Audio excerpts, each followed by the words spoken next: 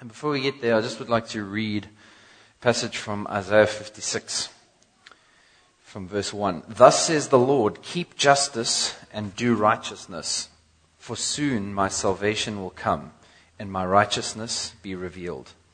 Blessed is the man who does this, and the Son of Man who holds it fast, who keeps the Sabbath, not profaning it, and keeps his hand from doing any evil. Let not the foreigner who has joined himself to the Lord say, the Lord will surely separate me from his people. And let not the eunuch say, behold, I am a dry tree. For thus says the Lord to the eunuchs who keep my Sabbaths, who choose the things that please me and hold fast to my covenant. I will give in my house and within my walls a monument and a name, better than sons and daughters. I will give them an everlasting name that shall not be cut off. So if you, as a disciple of Jesus Christ, are feeling dry and cut off, let us look in the Word today and see that this is not the case. The Lord has for you an everlasting name. So good morning to you. I greet you in the name of our Savior, the Lord Jesus Christ, who is risen from the dead, who is seated at the right hand of the Father, and who lives forever to intercede for us. I'd like, if you could, to open with me in your Bibles to the 8th chapter of the Gospel according to John. And we're reading from chapter 8, verse 31 onwards. So Jesus said to the Jews who had believed him, if you abide in my word, you are truly my disciples, and you will know the truth, and the truth will set you free. And they answered him, we are the offspring of Adam, and have never been enslaved to anyone, despite Egypt. How is it then that you say you will become free? Jesus answered them, truly, truly, I say to you, everyone who practices sin is a slave to sin. The slave does not remain in the house forever. The son remains forever. So if the son sets you free, you will be free indeed. So Jesus turned it straight round on these self-righteous people. We are children of Abraham. We've been enslaved to no one. You were in slavery for hundreds of years. And he said, but he doesn't even say that. He says, forget about that. You were slaves to sin because you lived in it. But if the Son sets you free, you are free indeed. Let's pray. Our gracious Heavenly Father, we thank you for gathering us here together today safely. We are here to receive the ministry of your word by your Spirit. Would you open us to your teaching, Father, that we may stand under the free-flowing torrents of your grace that pour out from all the things that you have spoken to us in your word. May we be encouraged by your truth, Jesus, and by the seal of your Holy Spirit as we think on glorious and heavenly things. Amen. All right, so as Al mentioned, we're beginning a series on discipleship, which I'm extremely excited about. It's not necessarily every week, but there's going to be a theme of discipleship running through the second half of the year. So today we're just going to have a look at what it means to be a disciple, and then in future we'll break that down. This is just an overview, a little bit of a survey with a few marks of what the Bible teaches about being a disciple. Now, I've called this sermon Discipleship. The cost of life is death. Now there's a lot of valuable material out there about being a disciple. But as Christians, we should care first and foremost about what God says. So today, as always, unlike the spirit of this age, we will consult God's word and see what he teaches us about being a disciple. We won't engage in speculation and opinion and guesswork. We will not get rid of the Old Testament and say, out with the old, it's only the new. We will look at the whole counsel of God. We are going to believe, in contrast with the spirit of this age, what Paul says to us in 2 Timothy 3:16, that all Scripture is breathed out by God. Okay, the word there, the Greek word for breathed out, is theopneustos. Okay, so it's literally having the sense, the warmth of the breath that has come from God. It's the pneuma, the Spirit of God, that has been breathed out. All scripture is breathed out by God. It's profitable for teaching, for reproof, for rebuke, for training in righteousness, that the man of God may be complete, equipped for every good work. And that's what it means to be a disciple, to be being made complete, equipped for every good work. And it's the Spirit of God, according to the Word of God, that does that work in us. And there's, of course, many biblical descriptions of what it means to be a disciple, but I think we're just going to, as a survey, look through about 6 key texts. And these 6 marks that we're going to consider of a disciple are, firstly, a disciple abides in God's Word. That's the title text of a sermon today. Second, so first, a disciple abides in God's Word. Second, a disciple is wholeheartedly for Christ. A disciple is wholeheartedly for Christ. Third, a disciple is a worshiper. A disciple is a worshiper. Fourthly, a disciple loves his brother. A disciple loves his brother. Fifth, a disciple bears fruit. A disciple bears fruit. And finally, a disciple is a witness. A disciple is a witness. Okay, so those are our 6. But before we get to that, just in principle, a disciple is somebody who follows the teachings of another. It follows in the footsteps, in the ways of the one who is the teacher. Applied to Jesus, a disciple is somebody who is walking with, following, listening to, applying the teaching of Jesus Christ. And the amazing thing about this is, because of God's awakening grace in our soul, our heart, our affections, our actions are being conformed to the likeness of Christ. The result of this is that we become Christ-like little ones. This is the guaranteed work of the Spirit in our lives, and we can see these promises to us in Scripture. But we need to make a distinction at this point that there's a difference between a true and a false disciple.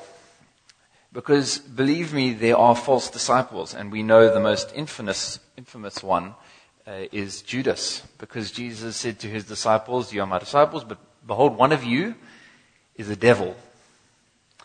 There are pseudo-disciples, those following around, naming the name of Christ, memorizing the things he said, but they are dead on the inside.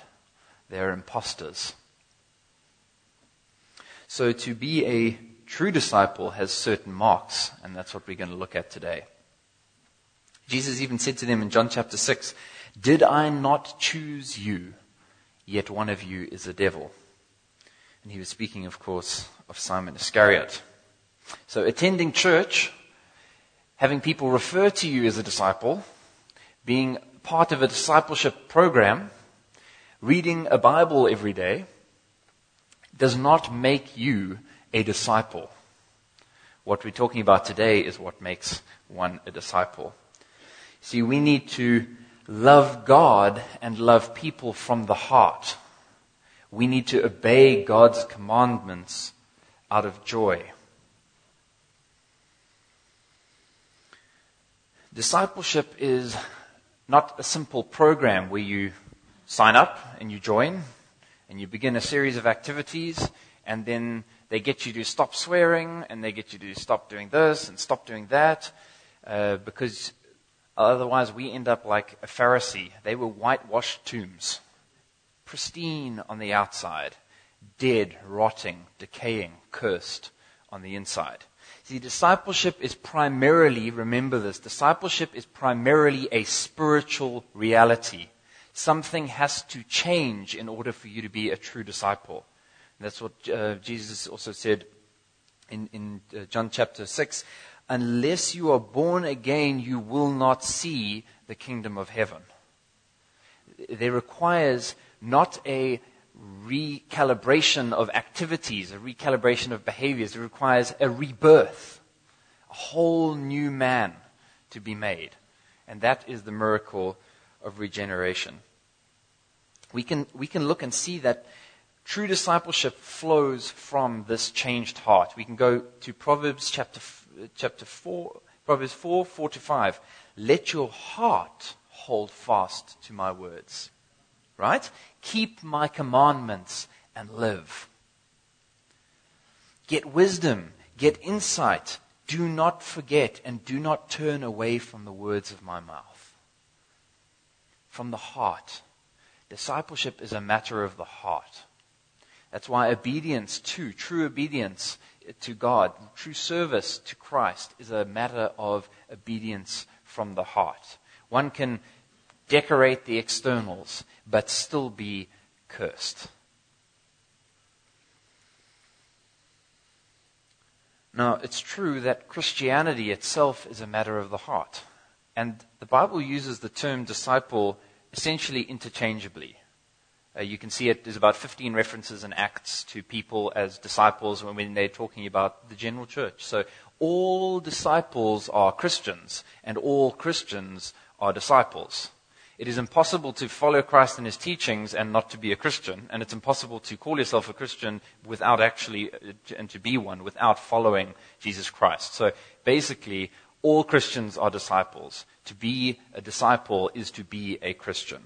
So we're talking about a big topic here, the whole of the Christian faith. So with this in mind, let's go and have a look at some of these marks. So the first one with today's text, a disciple abides in God's word. So Jesus said to the Jews who had believed him, if you abide in my word, you are truly my disciples, and you will know the truth, and the truth will set you free. Now, this is extremely, extremely strong language. Jesus is tying knowing his word to his voice and all the way through to assurance of eternal life. He says something similar in John chapter 10. My sheep hear my voice, and I know them, and they follow me. I give them eternal life, and they will never perish, and no one will snatch them out of my hand. My Father, who has given them to me, is greater than all, and no one is able to snatch them out of the Father's hand. I and the Father are one. See, true believers recognize Christ's voice. Those who refuse to submit to, recognize, and love Scripture are those in whom the Spirit is not resident. Because the Spirit testifies to the truth of God's word in our hearts. And that gives us great assurance because it says the Spirit works in us to convict us of sin, righteousness, and judgment.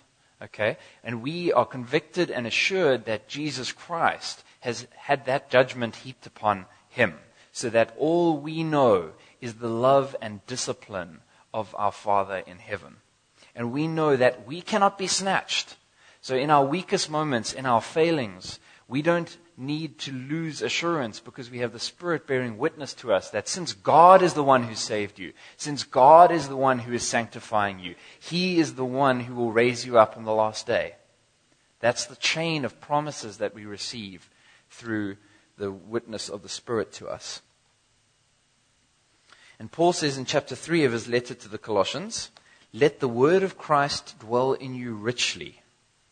Alan and I were talking about this when we met on Wednesday morning. And Romans 8 says that we are to walk according to the Spirit, which is life and peace. Okay, so it's impossible to be a word guy if you're not a spirit guy. It's impossible to be a spirit guy if you're not a word guy. Because the breath of God, the word of God, is the Spirit, the testimony to his truth. So it is impossible to really know the Word but be without the Spirit. And it is impossible to know the Spirit without the Word. There are those who, if they do have one without the other, they have neither. You have those claiming that they have the Spirit and they're basically functional witch doctors. It's a different spirit. And then you have if they don't have the word, the truth. And then you have those who have the word, they've memorized it, like the Pharisees, but they are dead inside. There is no life, there is no vitality, there is no hope, there's no promises, there's no assurance, there's no life for them. For us as believers, we have the word and the Spirit. So, what does it mean to have the Word and to have the Spirit? It means to hide God's Word in your heart, to set your mind on things above, the heavenly things. It even says that in Romans 8. To set your mind on the Spirit is life and peace. In contrast to setting the mind on the flesh, which is death. right? But we have life and peace in the Spirit. So, if you wish to know the joy and this assurance and this peace, you need to stand under where God's grace is showered. And where has He promised to shower out His grace? In His Word, through its preaching, through your meditation on it, reading it, memorizing it, applying it, working out. He's pouring out His grace in prayer. He pours out His grace in the corporate gathering together for worship. He pours out His grace in fellowship between believers. He pours out His grace when you're driving along and worshiping Him in your car. Wherever His name is named, wherever His word is spoken, wherever His Spirit dwells, wherever cries and praise and prayers are lifted up to Him, He pours out, He showers out His blessings and His abundant grace. And as I said, it's not just enough that we can recite God's word. God expects us to obey it. That's what it means to really know God's law, is to do it also. The Pharisees didn't know it, they simply had it memorized. Those who truly love God love His commandments. See the prayers of David in the Psalms. Let me behold wondrous things in your law. Open my eyes so I can see the beauty of your law. Now, we're not talking about the law as a system for obtaining righteousness. We're talking about the laws that God has given, which are expressions of His goodness and His perfection, His holiness, His character, His mercy, His justice, and His grace. These laws, the things that is in His word, these things are wonderful. They are heavenly. They are above. They are not the things of this world. And they are the things which we are to love and to do. Jesus said this extremely clearly in John chapter 14, verse 15. If you love me, you will keep my commandments. Exactly, obey. But He's also said, you're only really obeying if it's coming from the heart. So that's why Ephesians 5, 1-2 says, I don't know why this is in King James, but anyway, be ye therefore followers of God as dear children, and walk in love as Christ also has loved us, and hath given Himself for an offering and a sacrifice to God as a sweet-smelling savor, aroma. You see, if you hide God's word in your heart, that's what we see in Psalm 91, we will not sin against Him. It says, how can a young man keep his way pure? By hiding God's word in his heart. God's law does two things. His word does two things. Firstly, it functions to constrain evil. I don't know about you, but when I'm spending lots of time in God's word, I experience what the word promises, which is the washing of the word. You experience sanctification. Your evil desires are suppressed and put away from you. The flesh is silenced. It's depressed and put away. That's what Paul says. Put off the old man and put on the new man. But it does something else too. It brings with it vivification to life. It doesn't just mortify. It doesn't just kill sin. It also brings out life into your heart. It does both those things. It pushes out the evil and it puts in rivers of living water so that they flow out of you by the ministry of the Spirit.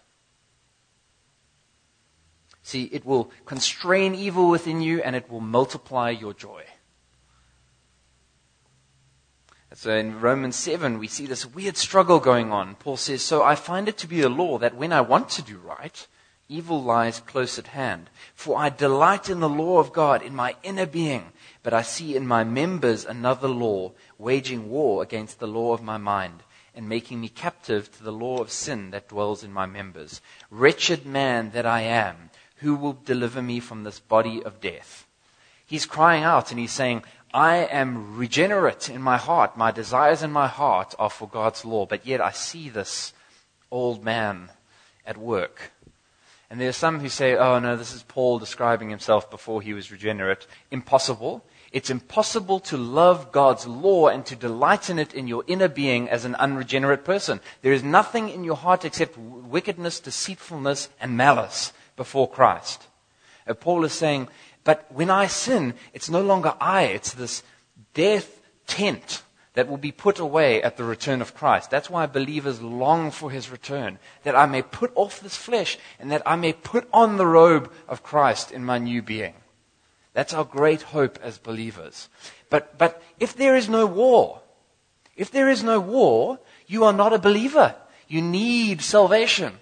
If there's no war going on, if you don't hate what your members are doing, if you love what your members are doing, you are in sin, you are dead in your sins and trespasses, and you need to repent and trust in Jesus Christ. But if you delight in God's law in your innermost being, and yet you seem captive to this body of death, be assured you are being renewed by the Spirit of God. So lean into his word, stand under the showers of his grace, and be sanctified. See, I find that the further I get in being a disciple, the further I get in knowing God, knowing his law, loving him, as sin reduces in your life, you would say, it gets better as you get older. But it doesn't matter that the quantity of sin goes down as you grow in sanctification. It gets way worse because you understand more and more how much worse each sin is, how much of an affront all sin is to God. It hurts more. The war increases. It requires so much more effort. It's so much more tiring because you recognize how depraved each departure from God's righteous law is. But yet, we are comforted by the Spirit who is at work in us. That's why we can take heart. That's why we can lean into the battle, because the battle has its victory in Christ's sacrifice. And it will be brought to fulfillment. The end of that battle will come for us against our members at Christ's return. Then not only will I've said this to you many times, we will not only be freed from the power of sin in our lives, and its actual presence will be gone. There will be no sin. There will be no crying. There will be no tears, no pain, no suffering. It will all be gone. And when we see him, we will be like him. We will know the true joy of true holiness, because we will be holy like God is holy. Amazing. When we see him, we will be like him. Now, there are clearly people who thought that the power going out was an excuse not to pitch up for fellowship with God's people. Yes, these are the critical things. But you know what? It doesn't matter. If one of you pitched up today, God would meet here with you. Because God has promised to meet with his people. God is looking for worshippers. If you arrive to worship, God's here. He doesn't arrive, he was already here. We need a sense as disciples of how much God loves us. And that's why I was saying earlier in the prayer meeting, there's almost a foolishness to preaching because you're trying to communicate the greatness of God's love. But what man can communicate that? How can one put into words how much God loves us? And so I pray that you get a sense of God's love for you today. That you are washed over, in a sense, with his delight in you. That he chose you before the foundation of the world to graft you into his family. We've already sinned against, every one of us, before we got here this morning, we had sinned against God in our hearts.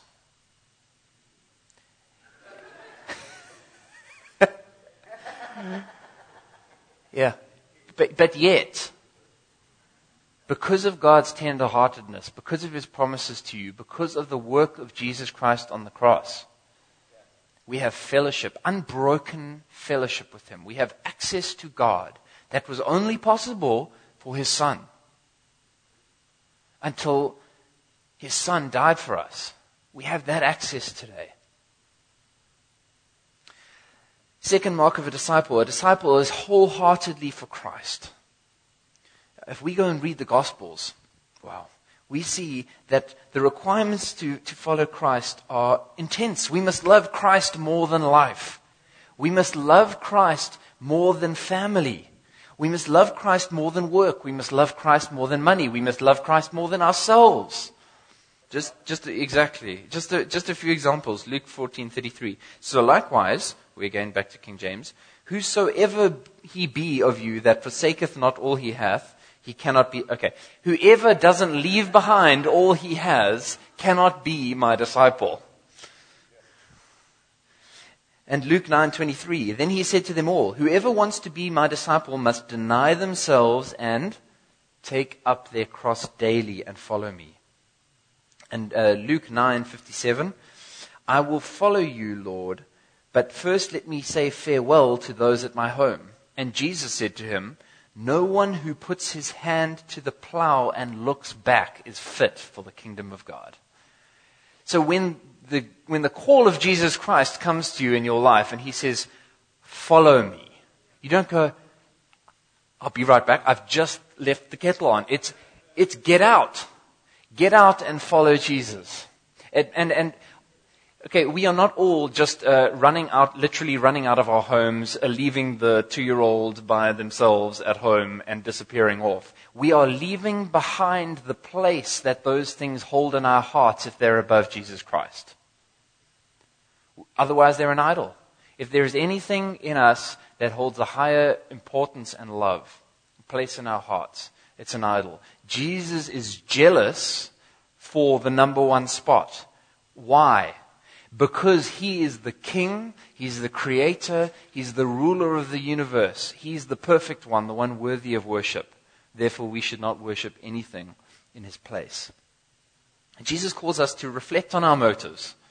True disciples reflect on their motives, why they are following Jesus Christ. False disciples have no idea. Or it's for the money, or it's for the veneer of peace and public approval.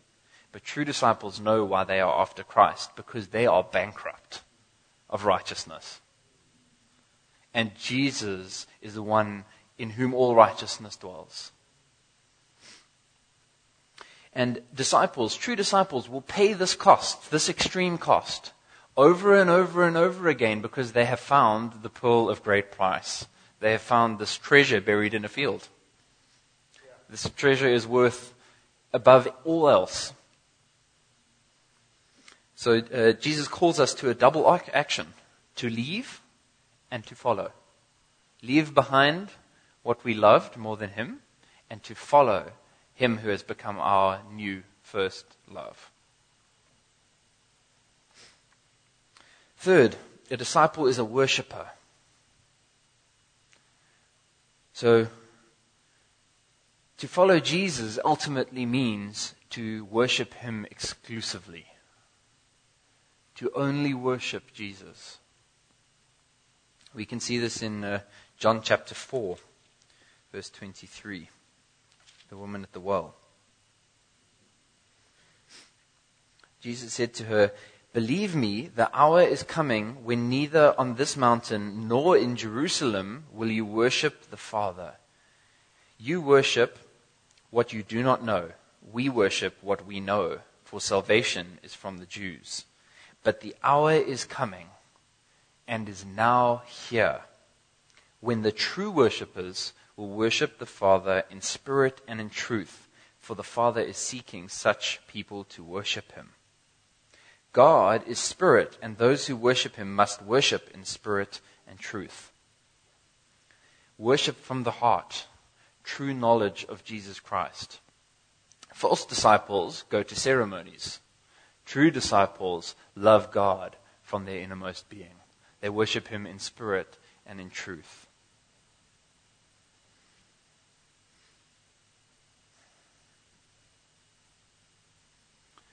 So for us as creatures of God, reflecting back to him the glory that he is due has got to be the greatest privilege.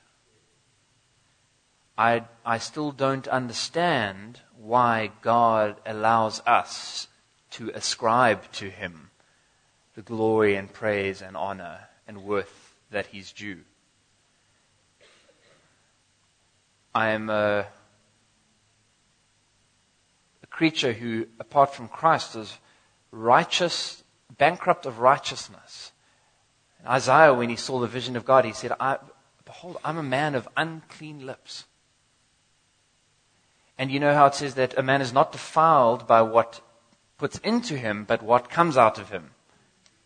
So what's Isaiah saying? My lips are defiled. What's coming out of me is defiled.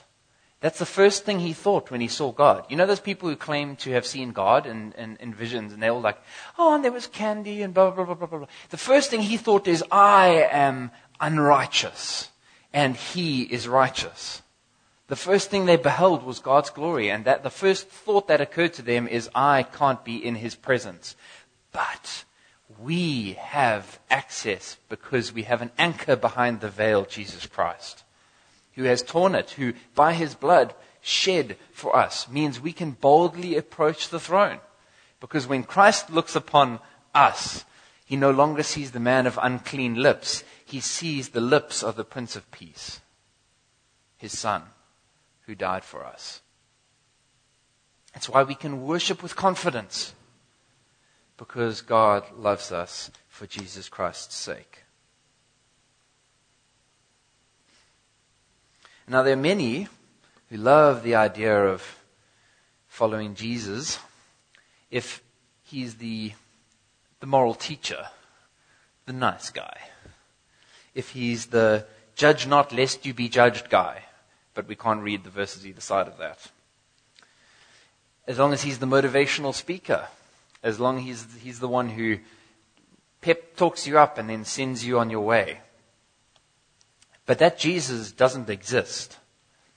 He's a man-made figment, an idol, a far cry from what the Spirit has told us through the penmanship of the apostles. See, the real Jesus requires it all. That we worship in spirit and in truth.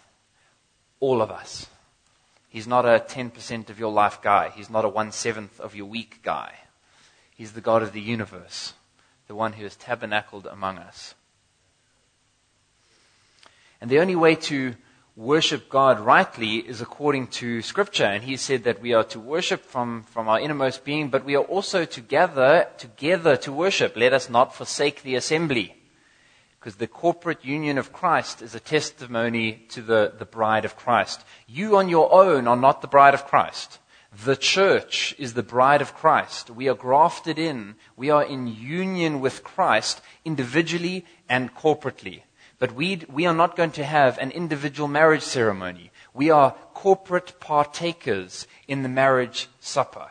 And so we must not forsake gathering together to be with God's people. God is glorified by the gathering of the people together. We are heirs of covenant promise through the corporate blessing that God has promised upon Abraham, Israel, Jesus Christ, into the church, and through to the remnant that remains with him for eternity. Fourthly, these ones are a little shorter. A disciple loves his brother. Jesus said in John chapter 13, a new commandment I give you, love one another. As I have loved you, so you must love one another. By this will all know that you are my disciples, if you love one another. And John shows another amazing picture in his gospel about the Jesus that we are to worship. And this is Jesus kneeling to wash the feet of the disciples. It's in John chapter 13. I know it doesn't sound right. The thought that the one who molded the universe is on his knees, washing the feet of one of his creatures. It sounds bizarre to us. But this is the nature of our Savior. He came not to be served, but to serve. Jesus is a servant. He said, I came to earth not to be served, but to serve and to give his life as the rescue for sinners. Mark chapter 10. It didn't sound right to Peter because he said, Lord, why are you doing that? I must wash your feet. And Jesus says, no. If I do not wash you, you have no share with me. Wow. He's saying, if I, your Lord and teacher, have washed your feet, you also ought to wash one another's. So I have given you an example, and you should do just as I have done. In one sense, servanthood should characterize all of Christ's disciples. We should all be servant-hearted because we are being made like the one who is our Savior, the great servant, Jesus Christ. It's a family thing. Let us do good to everyone, Paul said, especially to those who are of the household of faith. Your first priority in servanthood is to serve the body of Christ. And then it is to go out and to bring the message of the gospel. But your first priority, especially to those who are of the household of faith. Because how is it that we can say we love our Lord and we love the people out there, but we do not love our brothers and sisters with whom we fellowship? So to be a disciple of Jesus means to serve like him by looking at our brothers and sisters, seeing who is low and lifting them up. They may be low financially. They may be low in courage. They may be low in strength. You need to look around, and each of us needs to see how we can serve those who God has put around us. It's the opposite of what the world does. The kingdom flips the social order on its head. It doesn't give first prize to the rich and famous and sitting on leather seats at the front. We serve the lowly because those are the ones whom God loves. God did not come to, he said he didn't come to save the well, the healthy. He came to save the sick. Those who think that they're righteous are well in their own eyes, and they're not the ones for whom Jesus came. He was very clear about that. He said, I came for the sick, those who recognize I'm in need of a Savior. So let us lift up the sick, the brokenhearted around us. Second to last, a disciple bears fruit. John 15:8. By this my Father is glorified, that you bear much fruit, and so prove to be my disciples. This is clear. No fruit, imposter. People are one end of the spectrum, either end of the spectrum on this, and both are dangerous. So some people will say, oh, you need to be gracious, there's no evidence of any fruit whatsoever, but we just have to, help people along. Or the other end of the spectrum is you look only for the externals, and so you say, well, this is clear, this person needs no more growth, nothing. Both of those are dangerous. What we're looking for is true fruit that proves that people are disciples. Because if somebody is not bearing fruit and you say, no, they're okay, they can carry on attending here and we won't say anything about it, you are not loving them because they need to repent and trust in Jesus Christ. And if they do, then they will bear fruit. And it's not so much how much fruit is this person bearing, because this person may be a new believer, they may be an old believer who's not mature in their faith because they haven't been taught and discipled themselves. The question is there fruit, like actual fruit? If there is, this is a person in whom it appears the Spirit of God is working, and they are to be attended to and nourished. It's an interesting phrase. I mean, Jesus was often speaking to farmers. That's why he used analogies like fruit, because a fruit is a proof of a living tree. A dead tree doesn't bear fruit. But so if there's fruit on the branch, no one has ever said, oh, it's full of fruit, it must be dead. Okay, but some people have seen an empty tree and said it must be dead. Now, it may be about to bear fruit, but it's a reasonable assumption to say it's empty, it's dead. It's not reasonable to say it's full of fruit, therefore it's dead. So, the good fruit is that which is produced by the Holy Spirit. So we know these fruits in Galatians 5. It gives us an idea. Love, joy, peace, patience, kindness, goodness, faithfulness, gentleness, and self-control. These are obviously not the only fruits of the Spirit, but they describe the nature of fruits of the Holy Spirit. And the more the Holy Spirit reigns in our lives, the more this fruit will be evident in it. And Jesus said in his followers, it's a great promise. John 15, if he has chosen you, you will bear fruit. Because he says, I chose you and I appointed you so that you may go and bear fruit. Fruit that will last. This is not fruit that will burn up in the fires. It is true fruit. It is saving fruit. And Jesus told us clearly what we must do to bear this fruit. Famous passage in John 15. Abide in me and I in you. As the branch cannot bear fruit of itself unless it abides in the vine, so neither can you unless you abide in me. Be united with Christ. It's the only way to bear fruit. Remain in him, and it produces a harvest of fruit that has eternal benefit. And finally, a disciple is a witness. John gives us a really helpful picture of what it means to be a disciple of Jesus, and it comes in the Great Commission. John and even places like John chapter 20, as the Father has sent me, even so I am sending you. That means that if you're a disciple, you're on a mission. In the broader sense, a disciple is a missionary. Their location is where they live. You're not only a missionary if you leave your country. We're called to step out into the world without stepping into it. Onto the mission field without becoming a casualty. And Jesus was sent for this purpose, to reveal God and to redeem sinners.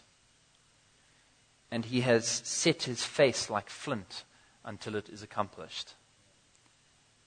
And he's doing it through us. He's sending out disciples, little Christ-like ones, to bear witness to this truth. And we are filled by his Spirit for this purpose. It's one of the reasons that the Spirit dwells in us, is to empower us to ministry. That's why we don't have to worry if we stand before rulers what we will say. The Spirit will give us words. How many of you have had an experience speaking with someone and you're like, afterwards, you're like, where did that come from? I wish I'm going to write that down so I can say it next time. You don't need to do that. And it won't work. The Spirit knows what that person needs. And if you're a person who trusts in Christ, who loves him and is filled with his word, you will find these things flow out of you when you're called upon to witness to people. It means to point people to Jesus, to tell this old story of Christ's love, his atoning death, his death-crushing resurrection, his ascension to heavenly places, and his intercession for believers until Christ's return. We are worshiper servant missionaries sent out in his name.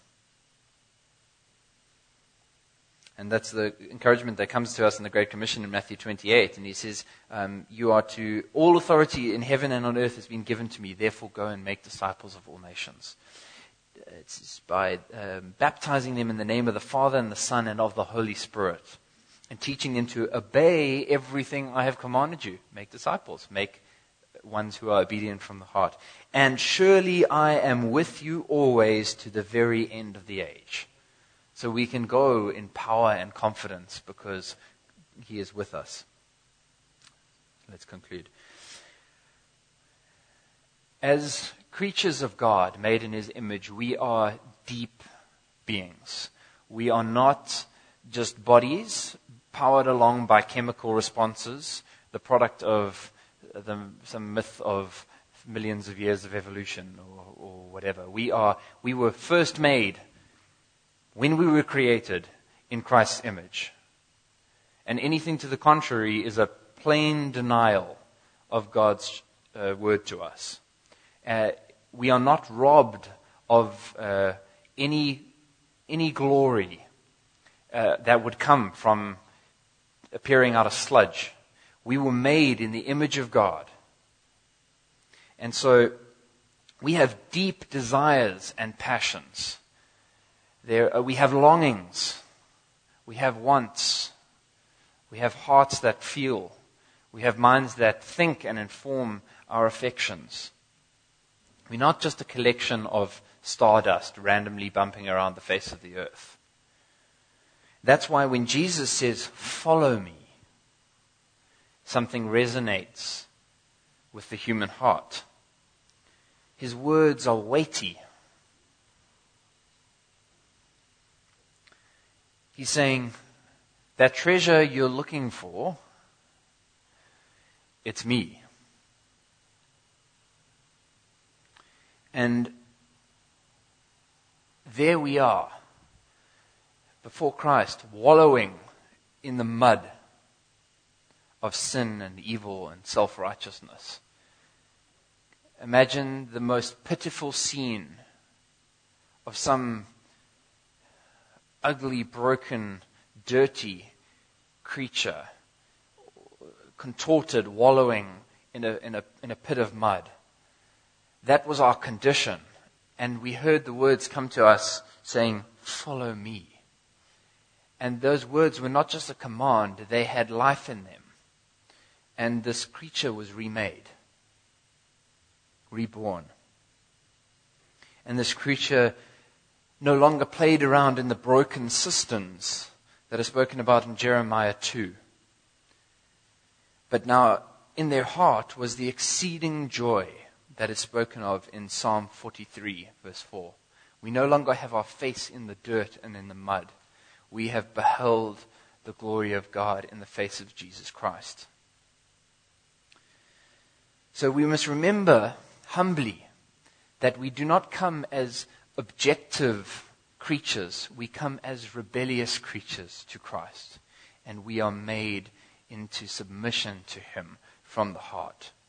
So let us walk humbly with our God, submitting to His word, trusting by the power of His Spirit that we will be made into the likeness of our Lord and Savior Jesus Christ, who is blessed forever.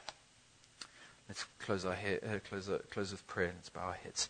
Father, we thank you that you have graciously resolved to make disciples in every nation, every tribe, and every tongue. And that because of your love and your grace, we have been folded into your household. We are no longer strangers and aliens, but have been adopted into the household of God. Pray that you'd help each one of us grow in the likeness of our Savior, Jesus Christ. Lord, cause us to walk in freedom from sin and walk in joy that is available to us by your Son. May we all be known as followers of Christ, walking in this love and this joy and this peace and this hope. We ask these things in the all-powerful name of your Son, Jesus Christ. Amen.